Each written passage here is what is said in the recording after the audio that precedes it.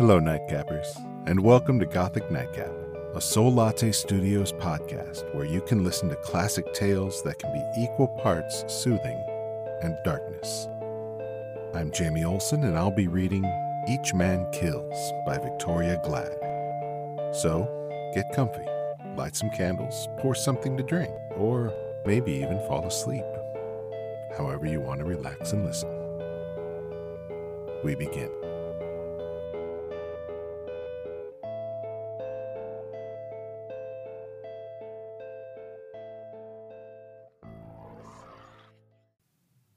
Now that it's all over, it seems like a bad dream. But when I look at Maria's picture on my desk, I realize it couldn't have been a dream. Actually, it was only 6 months ago that I sat at this same desk, looking at her picture, wondering what could have happened to her. It had been 6 weeks since there had been any word from her, and she had promised to write as soon as she arrived in Europe.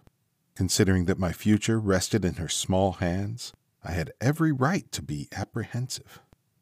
We'd grown up together, had lost our folks within a few years of each other, and had been fond of each other the way kids are apt to be. Then the change came.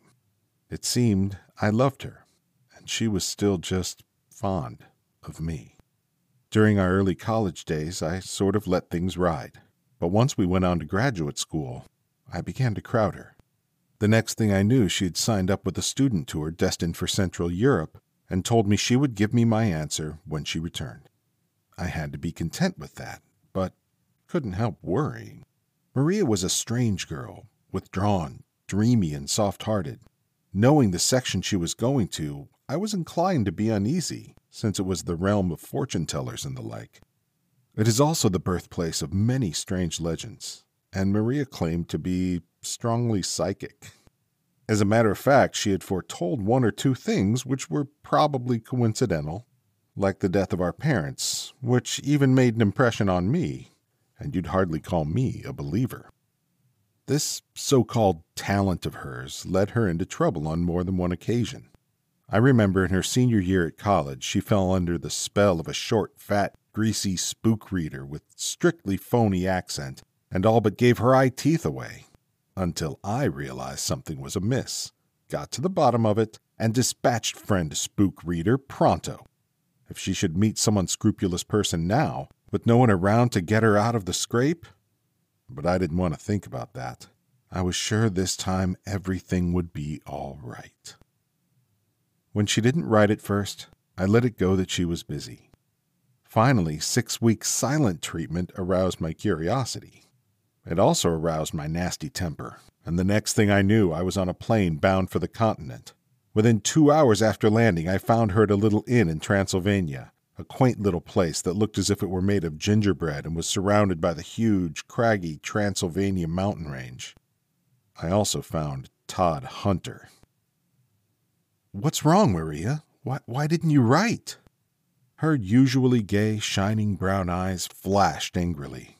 "Why couldn't you leave me alone? I told you not to come after me. I came here so I could think this out. For God's sake, Bill, can't you see I wanted to think? To be by myself?"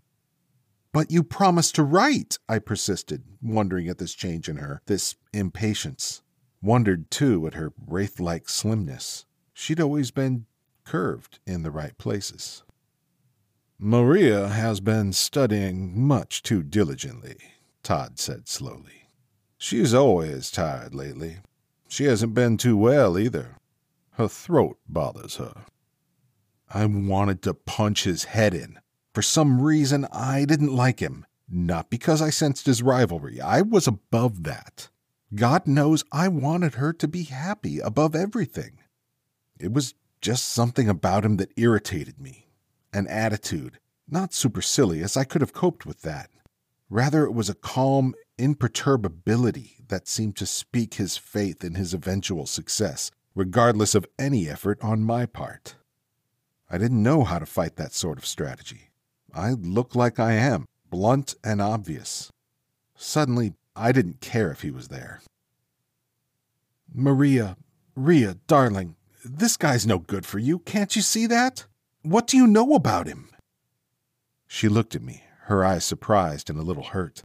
Then she looked at him, seemed to be looking through him and into herself, if you know what I mean. A slow flush spread from the base of her throat, that thin, almost transparent throat. "All I have to know," she said softly. "I love him." She looked out the window. "I'm going up into Connigs Mountain, to a small sanitarium for my health shortly. The doctor has told me I must go away, and Todd suggested this place. There, Todd and I shall be married." I knew then how it felt to be on the receiving end of a monkey punch. That she had come to this decision because of my objections, I had not the slightest doubt. She was going to marry someone about whom she knew absolutely nothing. She was much more ill than she knew. Hunter was undoubtedly after her money. She was considerably well off. Obviously, she was once more being influenced in the wrong direction. "I won't let you," I warned. "Give it some time, if for nothing else, then for old time's sake." "How about me, Morris?" Todd interrupted. "You haven't asked me my feelings on the subject. I happen to love Maria dearly. Have I no say just because you're a childhood friend of hers?" "Childhood friend? I was her whole family for years before she ever heard of you. I'll see you in hell before I let you marry her," I shouted. Looking back, I'm sure that had he said anything else, I would have killed him if Rhea hadn't come in between us.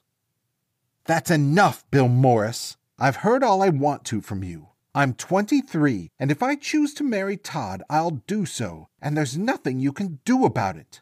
Now, please go."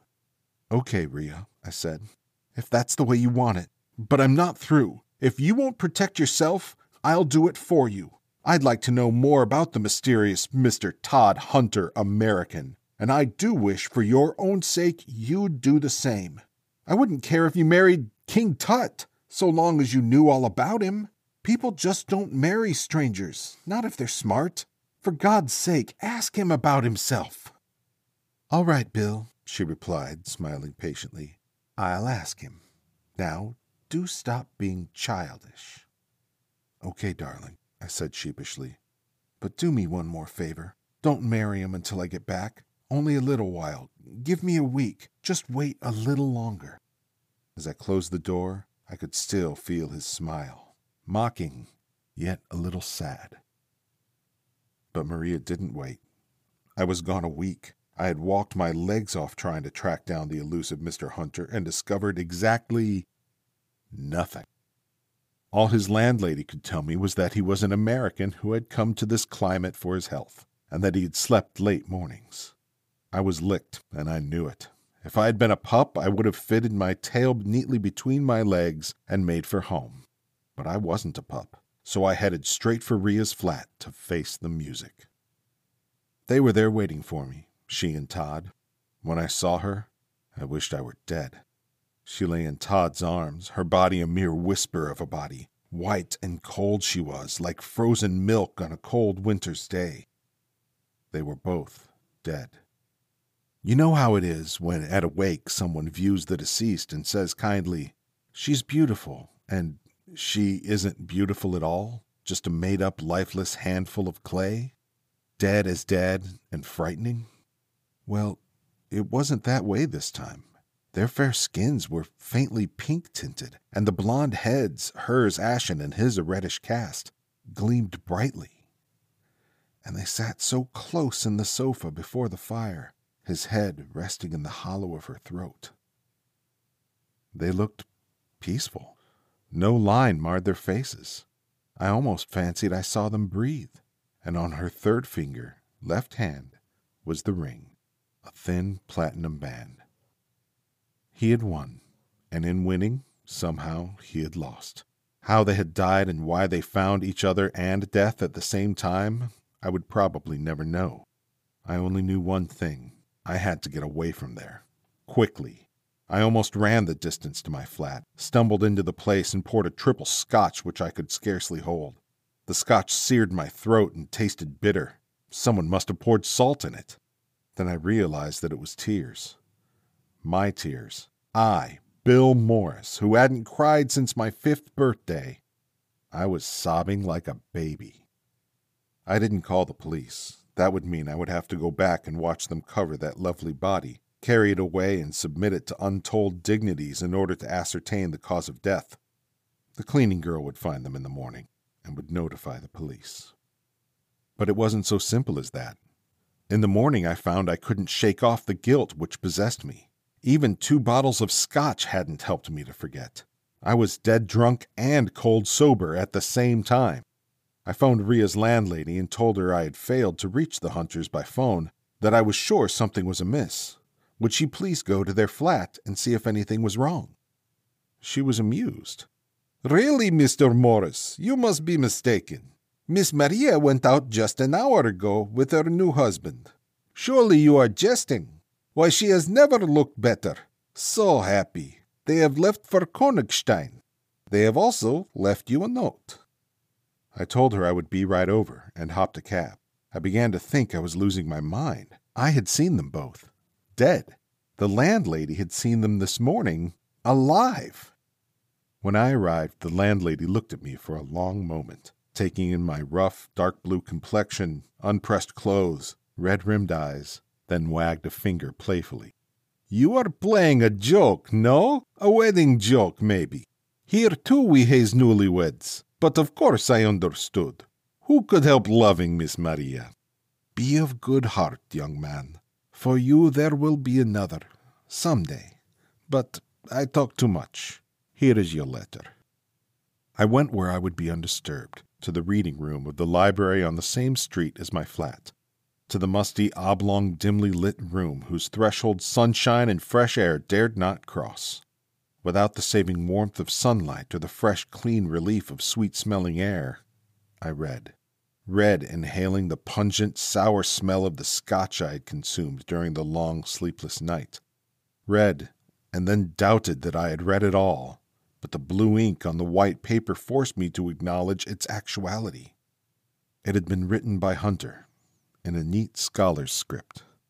"Dear Morris," it began, "why should I have not wanted Maria? You did. Others doubtless did. Why then should she not be mine? There are many things worse than being married to me. She might have married a man who beat her. With her I have known the 2 happiest days of my life. I want no more than that. I have no right to ask for more. Have we, any of us, a right to endless bliss on this earth? Hardly. You thought of her welfare above all, and for that I owe you some explanation. You must be patient, you must believe, and in the end, you must do as I ask. You must. You wanted to know about me, of my life before Maria. Before Maria, it seems strange to think about it. There is no life without Maria. Still, there was a time for me when she didn't exist. I've been constantly going forward to the day when I would meet her. Yet, there was a time when I didn't know where I would find her, or even what her name would be. It was chance that brought us together. For me, good chance. For you, possibly ill chance. For Maria, only she can say. Some 3 years ago I was studying in England under a Rhodes Scholarship. The future held great things for me. I was a Yank, like yourself, and damn proud of it. Life in England seemed strange and slow and sometimes utterly dismal under austerity. Then, little by little, I slipped into their slower ways, growing to love the people for their spunk and finally coming to feel I was one of them, so to speak. I have said everything slowed down. I was wrong. Studying intensified for me. The folklore of the British Isles intrigued me. I delved into the black Welsh tales, the mischievous fancies of the Irish, the English legends of the prowling werewolf. For me it was a relief from political science, which suddenly palled and which smacked of treason in the light of current events. My extracurricular research consumed the better part of my evenings. My books were and always have been a part of me, and, as was to be expected, I overdid it. I studied too hard with too little let-up. Sometimes it seemed to me there was more truth to what I read than myth. It became somewhat of an obsession. Suddenly, one night, everything blacked out. I came to in a sanatorium. I didn't know how I got there, and when they explained it to me, I laughed. I thought they were joking. When I tried to get up to walk, I collapsed. Then I knew how bad it had been. I knew, too, I would have to go slowly. It was there I met Eve. She was beautiful, not like Maria, who was like a fragile, fair, spun sugar angel. Eve was more earthy, with skin like ivory, creamy and rich and pale. Her blue-black hair she wore long and gathered in the back. She looked about 25, but a streak of pure white ran back from each of her temples. She was the most striking woman I have ever met. I had never known anyone like her, nor have I since I saw her last. You know how it is. The air of mystery about a woman makes a man feel like a kid again. She reminded me of a sleek black cat with her large hazel eyes. I bumped into her one day on the veranda and spent every day with her after that. The doctors wanted me to take exercise, short walks and the like, and Eve went with me, struggling to keep up with me. The slightest effort tired her. She has suffered from a rather nasty case of anemia. She seldom smiled. The effort was probably too much for her. I saw her really smile only once. We had been on one of our short hikes in the woods close by the grounds. She stumbled over a twig or a branch, I'm not sure which. Suddenly she was in my arms. Have you ever held a cloud in your arms, Morris? So light she was, although she was almost as tall as I am. Warm and pulsating. Her eyes held mine. It was almost uncanny. I have never been affected like that by a woman. Then I was kissing her. Then a sharp sting, and I winced. There was the warm, salt taste of blood on my lips. I never knew how it happened, but she was smiling, her full mouth parted in the strangest smile I have ever seen, and those small white teeth gleamed, and in her eyes, which were all black pupils now, with the iris quite hidden, was desire, or something beyond desire. I couldn't define it then.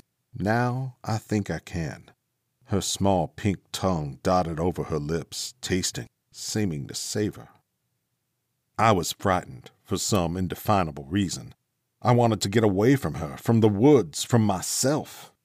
I grasped her arm roughly, and we started back for the grounds. We never mentioned the episode again, but we neither of us ever forgot. She intrigued me now, more than ever.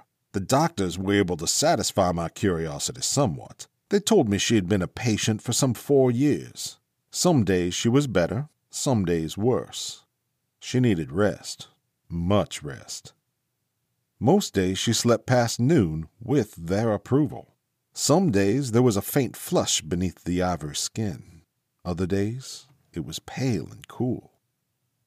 Just when we became lovers, I scarcely remember. Things were happening so fast I could barely keep pace with them. There was a magnetism about Eve which compelled. I couldn't have resisted if I wanted to, and I didn't. I began to have long periods of lassitude, times when I would black out and remember nothing afterwards, and the dreams began. I would dream I was stroking a large, velvety black cat, a cat with shining yellow eyes that looked at me as if they knew my every thought. I would stroke it continuously, and it would nip me playfully. Then, one night, the dream intensified. I was playing with the creature, caressing it gently, when, of a sudden, its lips drew back in a snarl, and without warning it sprang at my throat and buried its fangs deep. I thought I could feel the life being drawn out of me. I screamed. The doctors told me afterwards that I was semi-conscious for days, that I had to be restrained. When I was well again, Eve came to see me. She was gentle, soothing. She held me close, and oh, it was good to be alive and to belong to someone. I remember to this day what she wore. Black velvet lounging slacks, a low-necked amber satin blouse caught at the V by a curiously wrought antique silver pin. It was round, about 4 inches in diameter. In its center was the carved figure of a serpent coiled to strike. Its eyes were deep amber topazes, and its darting tongue was raised and set with a blood-red ruby. "What an unusual pin, Eve," I said. "I've never seen it before, have I?" "No," she replied. "It belongs to that deep, dark, seldom discussed skeleton in the Orcasi closet. You see, my great-great-grandmother was quite a wicked lady, to hear tell. Went in for witches' masses and the like. They say she poisoned her husband, a rather elderly and very childish man, for her lover, whom she subsequently married. Together they did away with relatives who stood in the way of their accumulating more money. This pin was the instrument of death." Her slim fingers pressed the ruby tongue and the pin opened, revealing space large enough to secrete powder. "It's like those employed by the infamous Borgias, as you can see," she continued, shrugging. "Perhaps it was fate, then, that her devoted new husband tired of her once her fortune was assured him, took a mistress for himself, and disposed of the unfortunate wife, using her own pin to perpetuate her murder. She was excommunicated by her church, too, which must have made it most unpleasant for her, poor old dear." The slim shoulders straightened. "But let's not discuss such unpleasant things, my dear. The important thing now is for you to get well quickly. I've missed you terribly, you know." It was then I asked her to marry me. I knew I didn't really love her, but there seemed nothing to prevent our marriage. And she had gotten under my skin. It was as elemental as that. She said she thought we should wait until I fully recovered. "Don't say any more, darling," she said. "Rest your poor, sore throat." She bent over me solicitously, and I reached up to stroke that smooth black hair. It had a familiar feel to it that I couldn't quite place. Of course, I'd stroked it hundreds of times before, but it wasn't that. Then she looked straight at me, those large, glowing hazel eyes boring into mine, and I knew and disbelieved at the same time. I froze where I lay, paralyzed by my fear, unable to make a sound. "So you know," she whispered. "It is well. I have marked you for my own these many months. Now that you know, you will not fight. You know what I am, or at least you can guess. This pin you admired so, it was mine 300 years ago, and it will always be mine." Her lips were on mine. She had never kissed me like this. It was like the touch of hot ice, freezing, then searing. Unendurable. I lay inert. I couldn't have moved if I'd wanted to. I could scarcely breathe. Then I felt the blood within me pounding, pulsing, beginning to answer in spite of myself. I tasted once more the warm, salty fluid on my lips. Eve's body was liquid in my arms, warm, heady, narcotizing. Once again I felt the agonizing, dagger-sharp pain in my throat, and darkness.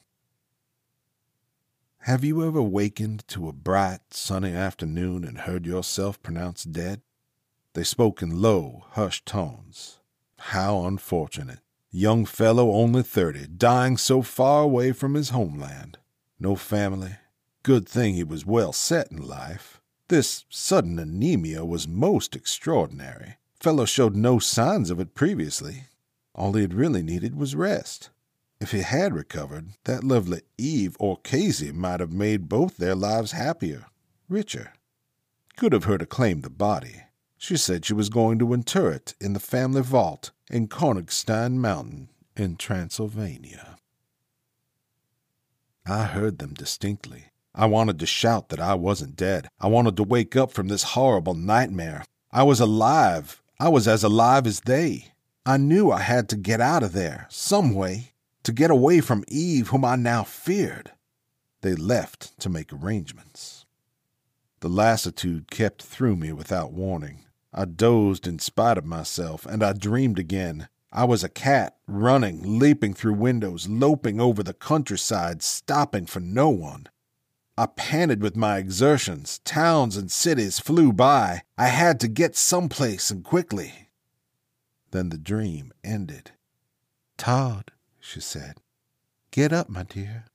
I heard her, and I hated her. Hated her while I was drawn to her. There was a white mist before my eyes. I reached up to brush it away. It was not a mist.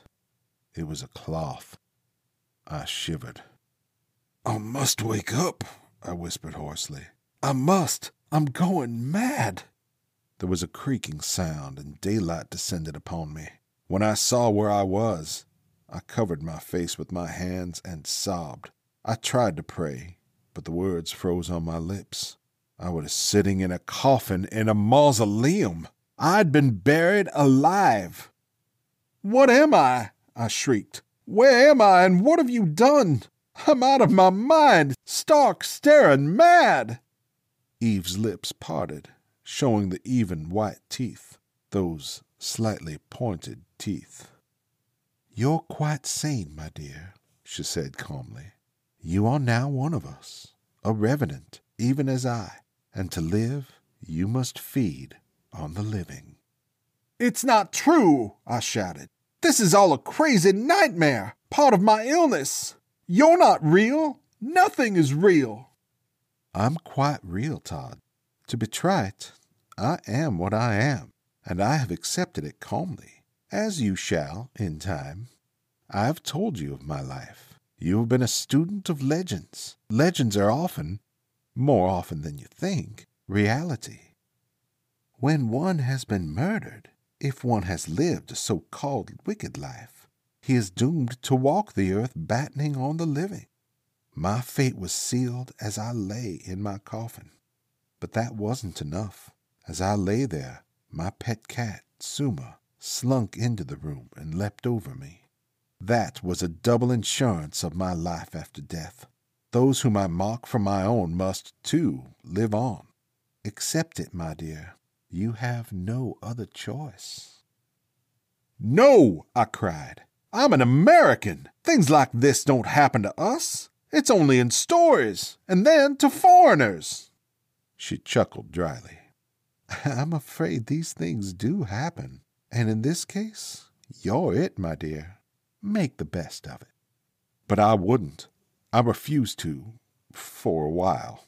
I would not feast on the blood of the living. Something within me fought, for a time. Then the awful hunger began, the tearing pangs of hunger that ordinary food wouldn't arrest. I fought it for as long as I could. I lost. First, it was small animals, animals that I loved. It was my life or theirs. Then there was a little girl, a dear little creature who might have been my child under different circumstances. After the episode of the little girl, Eve left me. She had no further use for me. She had wanted the child too, and I had got it. I was now competition to be shunned. I was alone once again, alone and thoroughly miserable. I couldn't understand myself, my motives, so how could I expect someone else to understand? I only knew what I was. Nor could I rationalize on why I had become this way. I could only presume it had happened to others equally as innocent as myself of wrongdoing. In the daytime, when I was like others, I reproached myself. Goodness knows I loathed myself and what I had to do in order to live. I wished I might really die, for I was tired, so frightfully tired and sick of it all. But I knew of no way to accomplish this. So I had to bear it all, fasting until my voracious, disgusting appetites got the better of me. I decided there must be some information of my kind, particularly in this area where vampire legends are so rife, so I took to haunting reading rooms. It was there I met Maria. She told me, after we knew each other better, that she was doing graduate work in regional superstitions, and had decided that her thesis would treat of the history of vampirism. She found it terribly amusing, but at the same time frightening. Didn't I? I fear I saw nothing laughable about it, but I held my peace. Why, I could have done a thesis for her that would have driven some mild-mannered prof completely out of his mind. I kept my knowledge to myself, though. I didn't want to scare Maria. She was like a flash of sunshine in a darkened room. She made each day worth living. For the first time, the hunger pangs ceased. Ceased for 1 week, then 2. I was certain I was cured. Perhaps I thought the whole thing was just a dream, and I am finally awake. I felt that I had the right to tell her of my love. She looked infinitely sad. She wasn't certain, she said. She knew she was awfully fond of me, but she was confused.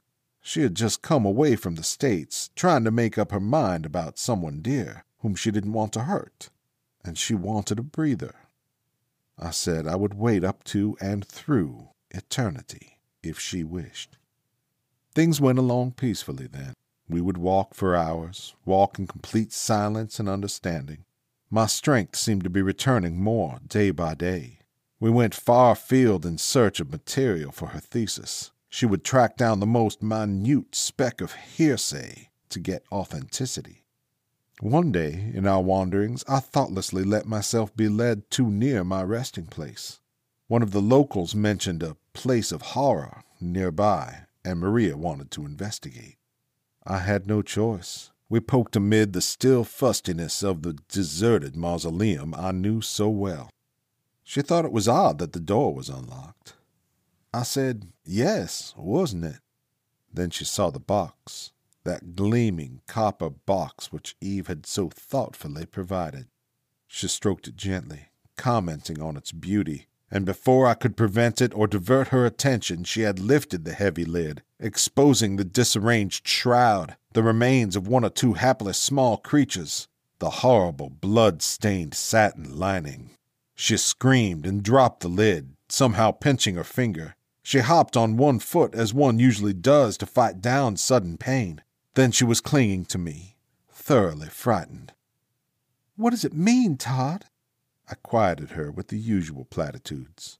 Then I was kissing that poor, red little finger. Without warning to myself or her, I nipped it affectionately.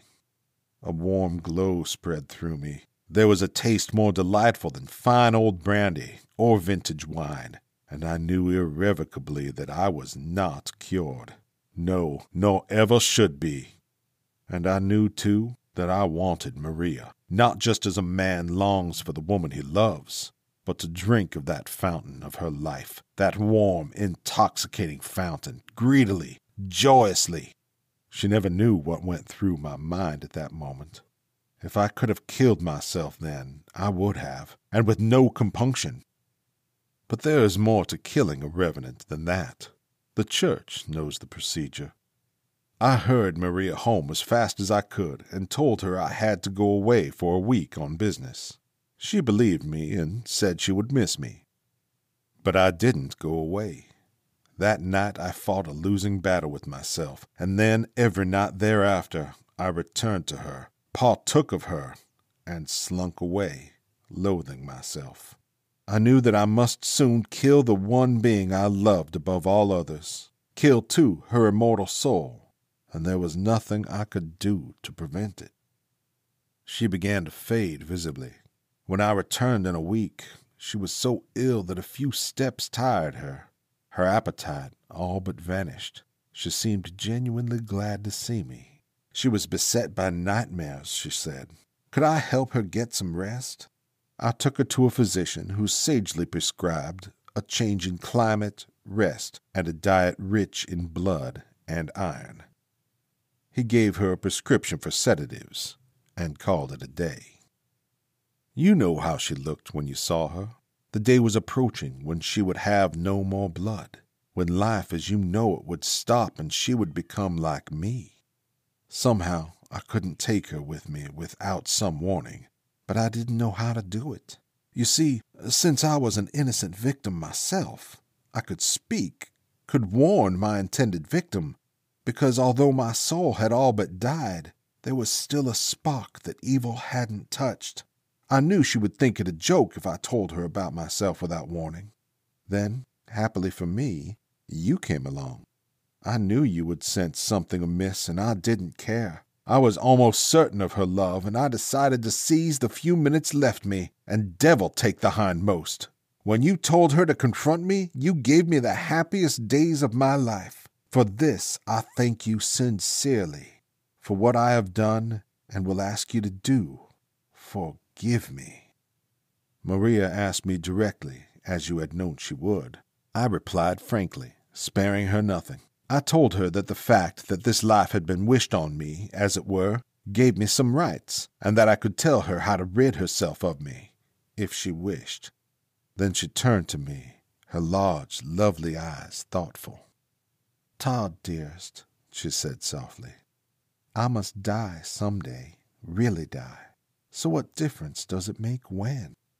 I only know that I love you. Why wait until I'm decrepit and alone, with only a few memories to look back on? Why not now, with you, where life doesn't really stop? With all I've read about this, don't you think I could free myself if I wished?" I still wonder if she really believed me. We were married 3 days later. I never told her what her life with me would be like. That one day I would desert her, fearing and hating her rivalry for the very source of my life, and the gaslit chain would continue. I loved her so, Morris. Can you understand that? I couldn't betray her then, and I can't now. On the second night of our marriage, she died, as you know it, in my arms. I don't think she knows it yet, but it won't be long until she does discover it. We were quite alive when you found us. She was in a hypnotic state induced by her condition. She heard and saw nothing, but I knew, and I must keep my faith. I must, and you are the only one who can help me. If you will show this to a priest, he will gladly accompany you to the place in Konigstein where we rest during the morning in a new bed I had specially constructed for us. I couldn't bring Maria to that other bed of corruption. A map of how to get there is enclosed. There you will perform the ancient effective rites, and you will lay us to rest together, as we wish. That is all I ask." When I had finished reading, I stared at nothing, trying to force myself to think. This was all he asked? In substance, he wished me to murder the girl I loved. I could refuse. I could ignore his request. I could even doubt the verity of his statements. He might be a madman. But I didn't doubt. I believed every word, and I knew I would do as he asked. That she had gone willingly, I didn't doubt. I no longer hated him so much. Rather, I pitied him, the hapless victim of a horrible chain of circumstance. I found the priest, a venerable, gentle soul, after much searching. The younger men had looked at me searchingly, laughed, and told me to read the good book for consolation, and to lay off the bottle. Father Kalman was understanding, with the wisdom of the very old. "Yes, my son," he said, "I will go. Many might doubt, but I believe. Lucifer roams the earth in many guises and must be recognized and exorcised." It was 5 o'clock in the morning when we approached the mausoleum. The good father explained that the creatures of darkness had to be back in their resting places before the cock crowed. At night they drew sustenance. During the morning they slept. There was a gleaming copper casket. Todd had not lied. We approached it warily. In it was nothing but grisly remains, bloodstains, and dust. We drew back, fearful. Then we saw the other, newer casket in richest mahogany, almost twice the width of the copper box. Their bridal bed. They lay together, his arm about her. She wore a gown of palest blue, but oh, that mockery of a gown! Stained it was with fresh blood which had seeped onto it from him. His mouth was dark, rich with blood, slightly open in a half-smile. His hand pressed her fair head close to his chest. She lay trustingly within the circle of his arm, like a small child. The priest crossed himself. The bodies twitched slightly. "You know what you must do," Father Kalman whispered. I nodded, the pit of my stomach churning madly. I couldn't do it. Not Maria, the lovely. But I knew I would. I had to. She must not wake again to see that blood-stained gown or to wonder at her husband's gory lips. She should know rest, eternal rest. Father Kalman circled the box several times, ringing his small bell, and at one point laid a crucifix upon each of their chests. Their faces writhed, and I felt my skin creep. Then, chanting in a low, firm voice, the priest gave me the signal. Together we drove 2 long stakes, dipped first in holy water, home, piercing their hearts simultaneously. The bodies leaped forward in the box, straining against the stake, and a horrible, drawn-out wail shattered in the stillness of the tomb. The priest dropped to his knees, and I clapped my hands over my ears, but the dreadful shriek penetrated. My stomach turned over, and I retched. The good father followed suit. We were no supermen, and our bodies and our very souls revolted against this monstrous thing. "Let us finish, my son," the priest said slowly, after a time, his face the color of ashes. "We must bury these dead, that they may sleep in consecrated ground." I had to see her again before it was done. She lay, small and fragile as ever, her face calm, only there was no trace of life now. She was still and white, as only the dead, the truly dead, are. Todd's arm was flung across her chest, as if to protect her. I made myself move the arm, resting her head upon his shoulder, where it belonged. Then, as I looked, there was just Maria. Todd was gone, and only a handful of dust lay piled around the stake. It was enough. I slammed the lid shut. Looking back now, I can see it was all for the best. Rhea was different, apart from other women, a dreamer, a mystic, too easily influenced by the bizarre and unnormal. I, on the other hand, am practical almost to a fault. Had she married me, I might have crushed in her the very thing that drew me to her. In time, she might have grown to hate me. Hunter, on the other hand, was a student, introspective, given to romanticizing, susceptible to suggestion. Had I been confronted with an Eve, I should have run like hell. To him, though, she was cloaked in mystery, hence more desirable. What better choice for him ultimately than Rhea? That Rhea had to die to achieve her happiness is of no real importance. Life is a transitory thing anyway. Sometimes, though, when I look at Rhea's picture, it's hard to be practical. She was everything I shall ever want. I had never been to Europe before the summer of 1947. I went to find Maria, to marry her. Instead, I found and murdered her, and I will never go back again.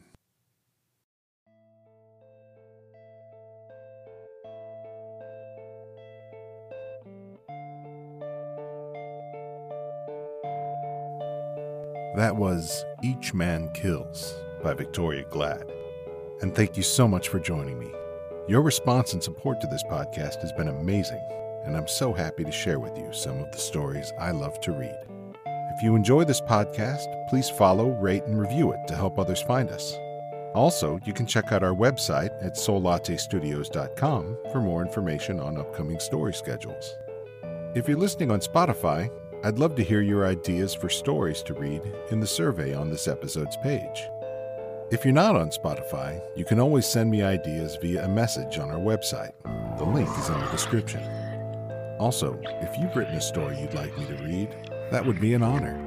I'm Jamie Olson, and I recorded, edited, and produced the podcast, so if anything was wrong, it was my fault. Our cover art is by the incredibly talented Amanda Devine, and our music is Astaroth by Koi Discovery. Again, thank you, and pleasant dreams.